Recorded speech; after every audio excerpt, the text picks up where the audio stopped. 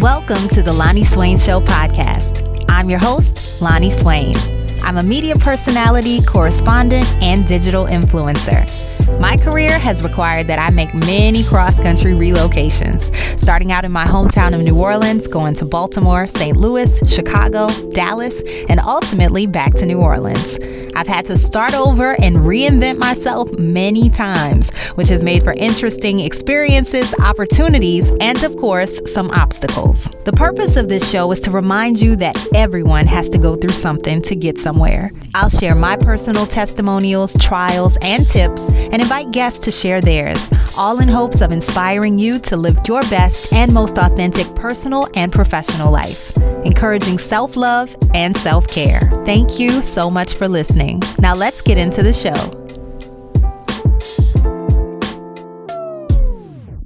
Whew, y'all, I did a detox, 60 days of celibacy and sobriety.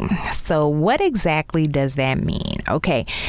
The sobriety part is no drinking alcohol, no smoking any funny cigarettes, no eating any special brownies, no taking any kind of anxiety pills, anything that you could think of that could alter your state of mind or mood.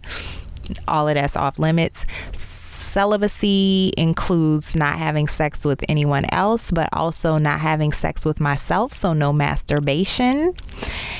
And the reason I decided to inflict this special kind of torture on myself, no, I'm just playing, but at some points it did feel like it. But the reason I decided to do 60 days of celibacy and sobriety is because in the last days of 2017, I realized that if I wanted to see different results in 2018, I needed to do some things differently. And I recognized that my thoughts, my words, and my actions had not been in alignment. And so I wanted to get very clear on why that was. And I thought that a detox would be a good start. And I was right. It absolutely was. And let me also make note that this is not something that I had ever in my life done before. Now, I'm not really a big drinker, so that part was easy. If I'm not in a relationship, celibacy is not an issue. The masturbation and the funny cigarettes were more my issue, I gotta admit. But I'm so grateful and so happy that I did this. And I really feel like I've highly recommended to everybody to do at least once in your life, whether it is just an occasional glass of wine that you drink after work, whether it is getting hammered and super drunk on the weekends. Cutting those things out helps you to realize what your go-to distractions are. Like, for real.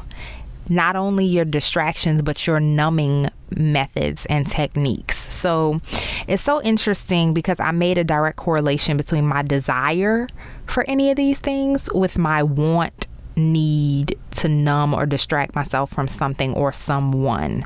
So if I feel like I have to do something that I don't want to do, that's when I'm like, oh, I need to have a funny cigarette, or, oh, let me have a drink to make this tolerable.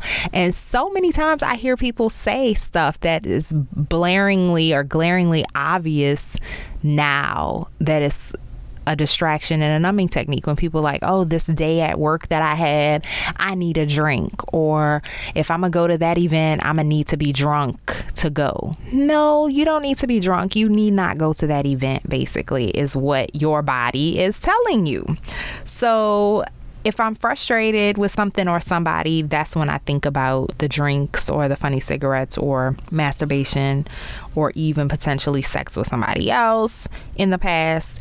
Those could have been triggers for those things. And if I'm happy, if I'm aligned, if I'm rested, I ain't checking for none of this stuff. And that was the biggest eye-opening thing, was that if I'm good, like, I'm not thinking about having a drink. I'm not thinking about smoking no weed. I'm not thinking about masturbating. I'm not thinking about any of those things. But if I'm not aligned, that's when those things are at the forefront, top of mind.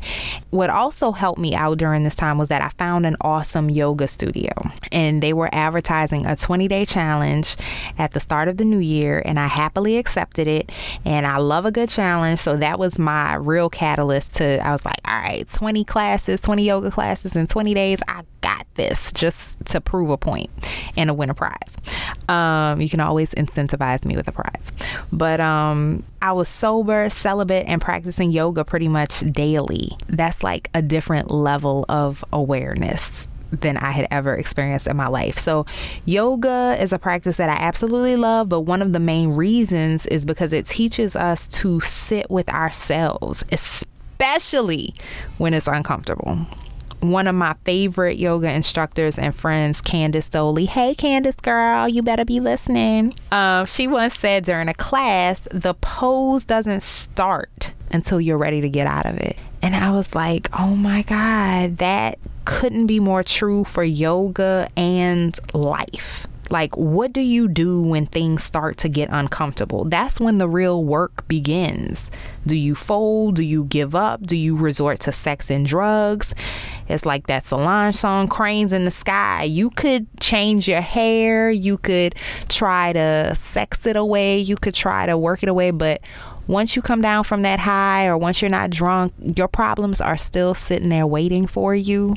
So if that's your go-to, you're going to constantly be going to those things and constantly have to be in a state of being loaded, being drunk, being high, because you are always not addressing what the actual issues are, and you're constantly running from your actual issues.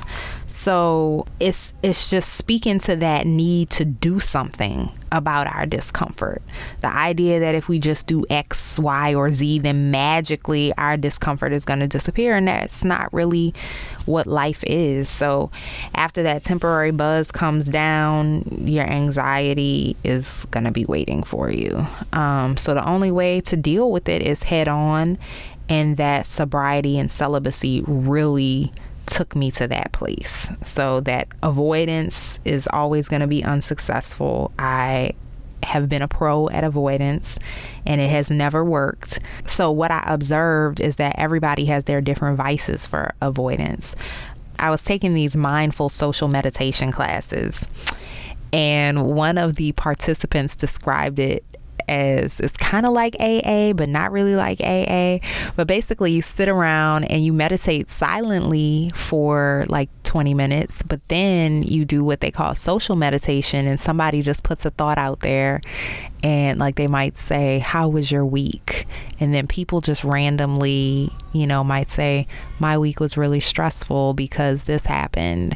And the whole thing is to listen and acknowledge lovingly, but without judgment, and not feel the need to try to fix their problems or offer advice or anything like that. And that's been really insightful, because hearing others admit that there's a need to speak, even if it's for small talk or chatter, to break an uncomfortable silence or an uncomfortable eye contact, the need to offer a word for advice or comfort if somebody expresses their distress. All these things, like, we feel like we have to do something about it and not just sit with it and listen and be okay and hear and acknowledge, just feeling like we have to respond to everything that's said or done, or the feeling of obligation to put a title or a label or attach a word or a description to every person or thing that we encounter, instead of just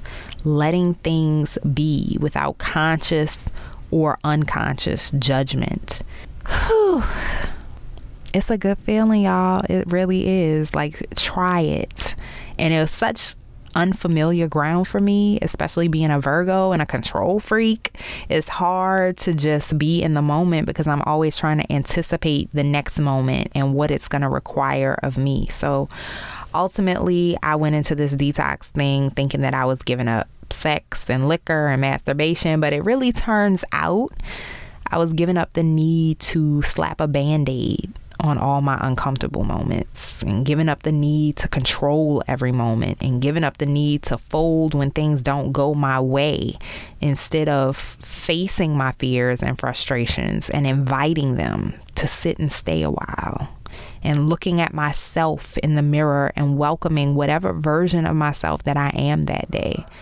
So I saw this quote on Instagram, and I think that it fits very beautifully, and I'm going to leave you all with this.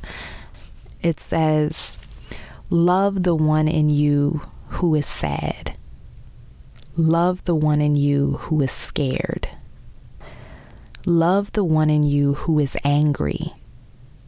Love the one in you who is lonely. Love the one in you who hates herself. Love all the ones who you are, and then you will know how to love the world."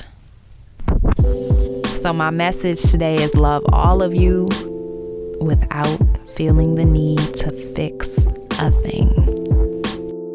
I hope you enjoyed this episode of the Lonnie Swain Show podcast. Please visit my website, LonnieSwain.com, where you can sign up for my monthly newsletter, check out companion blog posts, show notes, and lots of other cool stuff. This podcast is available on Spotify, Apple Podcasts, Google Play Music, Buzzsprout, Castbox, Anchor, Stitcher, SoundCloud, and my website. I love and appreciate all of your feedback, so don't forget to rate, review, subscribe, and share. Until next time, go where you are celebrated and appreciated, not just tolerated. Talk to you soon.